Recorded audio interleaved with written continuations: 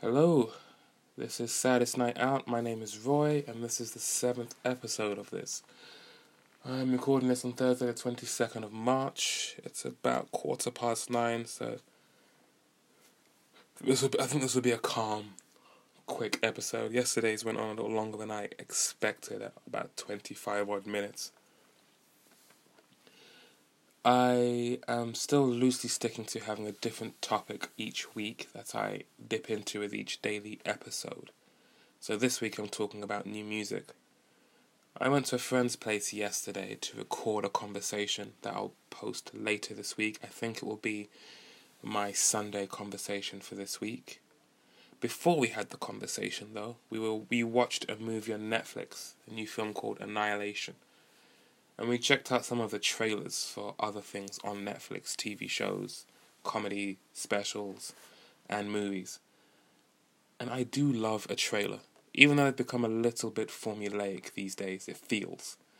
It's something that I find funny now. Especially when you watch films in the cinema and they have a whole bunch of trailers. How they all have that doom, that first deep note to set the tone that things aren't quite right. And then they'll have some sad piano version of an 80s song. Then you'll hear the bow. That was my very, very poor attempt at a bass drop. I'll let you know it's about to go down. And I found myself wondering if there's a musical equivalent. It's interesting. I always found it a little frustrating that it's taken as a given that you have to put in a few years. If you're in a band, your typical traditional, in air quotes, guitar band, you have to put in some hard graft, touring. You have to put in at least a year or so on the road, playing to empty rooms, and earning your stripes.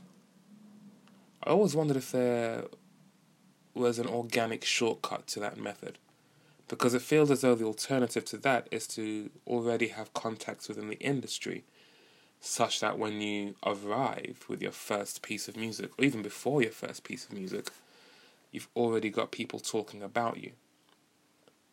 It's also, by the way, come to my attention that I don't remember entirely what I talk about each episode, so apologies in advance if you listen to some of these in a row and you happen to find I repeat myself a little. Also, yes, I still have a bit of a cough. Maybe it'll just never leave me. Maybe this is my life now.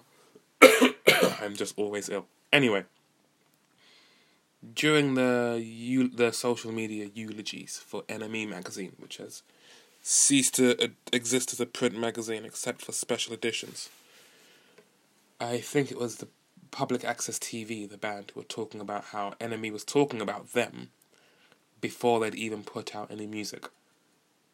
Now, to look at that band, they look like the textbook definition of a band. They're the kind of people, if you saw them walking together down the street, you'd be safe to make that assumption that they're probably in a band. But how do you get to the point where before you've played a show, before you've put out a release, you're already being mentioned in a magazine as a new band to watch out for? I can only imagine that means they've been bands previously, so their names were known. And maybe this was more of something similar to a supergroup. So these are established names who are just coming together, so that in itself is newsworthy. And I suppose a cynical view is that these people have contacts in the industry, so it's in the industry's best interest to promote this artist heavily, even though there's not much out there that might make someone think they are worthy of that attention.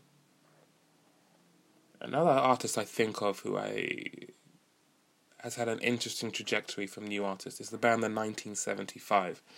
They have a level of adoration among their fans. I can't think of many other bands from today that have a similar fandom. That isn't an outright boy band like One Direction. They've got some serious loyalty among their fans, and it never ceases to interest me how at one point they were NME's worst band of the year, and then a few years later their second album was NME's album of the year, and I don't think they changed much in between. They, for the most part, had the same sound, had the same approach and everything. It was just the rest of the world caught up to them. I'm a fair weather fan of pretty much everything. There's very little music, very few artists out there that I hardcore capital L love. I've dug through the back catalogue, know everything about them, etc. So I've had a cursory glance at 1975, and it looks like in their earlier stages they put out a lot of shorter videos. Not official releases or anything like that, just black and white videos that felt more like mood pieces. In fact, even in their albums they have instrumental pieces that feel like mood pieces as well. And I feel like that is a method that feels very much of our time for an artist to introduce themselves. Not just strictly with we're a band playing gigs, here's our show, or we're an artist that makes music, here's one of our songs, but just introducing the mood and atmosphere that you want to project to whoever could take an interest in you. Someone else I'm hoping to talk to for the purpose of this week's theme is a firm advocate of using Facebook to advertise your wares, whatever they may be, but particularly music. Facebook is just the place to do it because you can focus and specialize your advertising to people who will be most likely to positively receive your advert and act upon it instead of just ignoring it. And I don't know how much you could have done that in the past. Because now, if you are, I flirt with the idea, but it's mainly, I've never been one to have a lot of money. So anytime I spend money, I'm very hesitant to do so. It has to be something unavoidable, so that I've got no choice but to spend the money. But advertising on social media platforms is something I've considered spending on. And I don't know how it works for how you can choose who to advertise to, but I'm guessing you can pick people who all follow a particular group of accounts, people who've expressed interest in certain things. So if you like Blade Runner and the band Interpol and the TV show, the TV show Altered Carbon, then you might like this music. I don't know what I'd use as signifiers for who I should advertise to. I don't know how effective that is anyway, because I consider myself an outlier, and I try to give most advertising that's thrown my way a chance. By the way, to anyone that's listening to this that advertises themselves on social media, make it really easy for me to find your music. A lot of links lead to a website, that lead to a page, that leads to music, but some of those links don't work, so I don't really get... That's all I want. I just want to hear the music so I can make that decision. Although I'm a bit of a selfish listener, so perhaps taking it harder to find the music might make me feel more invested.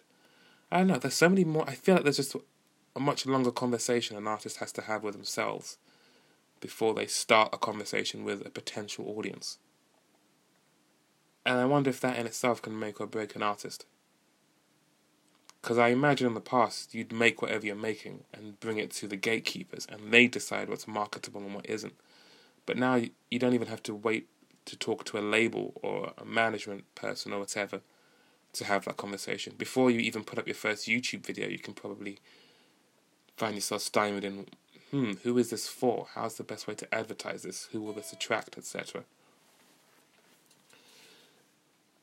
I'm starting to think that advertising on social media is going to become the next level of the next evolution of artists, performers that you see in the street who'll have a hat or a cup out for donations. It's weird. Living in this time when there's just so much music and everyone wants your attention. And oftentimes it feels manipulative, like all they want is for you. That's one thing that kind of irritates me specifically, a pet peeve. When people follow you, you follow them back, and they stop following you, and they're just trying to accrue the numbers. And it makes sense. To the passerby, the more numbers you have next to your name, the more likely they are to think, oh, I guess they're a serious concern, I'll check it out. I don't know. Just a bunch of thoughts. And now, now the talking part's done. We'll get to the music part. I'm hoping to do the music version, or the more music-heavy version of this on Saturday. Tomorrow I'm going to see Fur at Old Blue Last, which I'm looking forward to. And I'll hopefully get a bit of a conversation with them too. It won't have to be anything long, even just a 10-minute thing of, who are you, where'd you come from? It's a classic thing that game shows used to say, what's your name, where'd you come from? But yeah, seeing Fur at the Old Blue Last tomorrow, open mic night Saturday, possibly going to a film quiz at Genesis Cinema on Sunday. And now to play us out on this, our 7th get-together, I'll play a little electric guitar. This is a short and sweet instrumental piece that I hope you enjoy.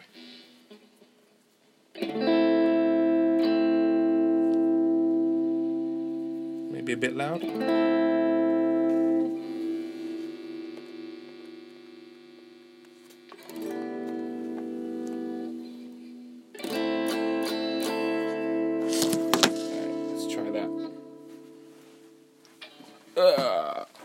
Here we go.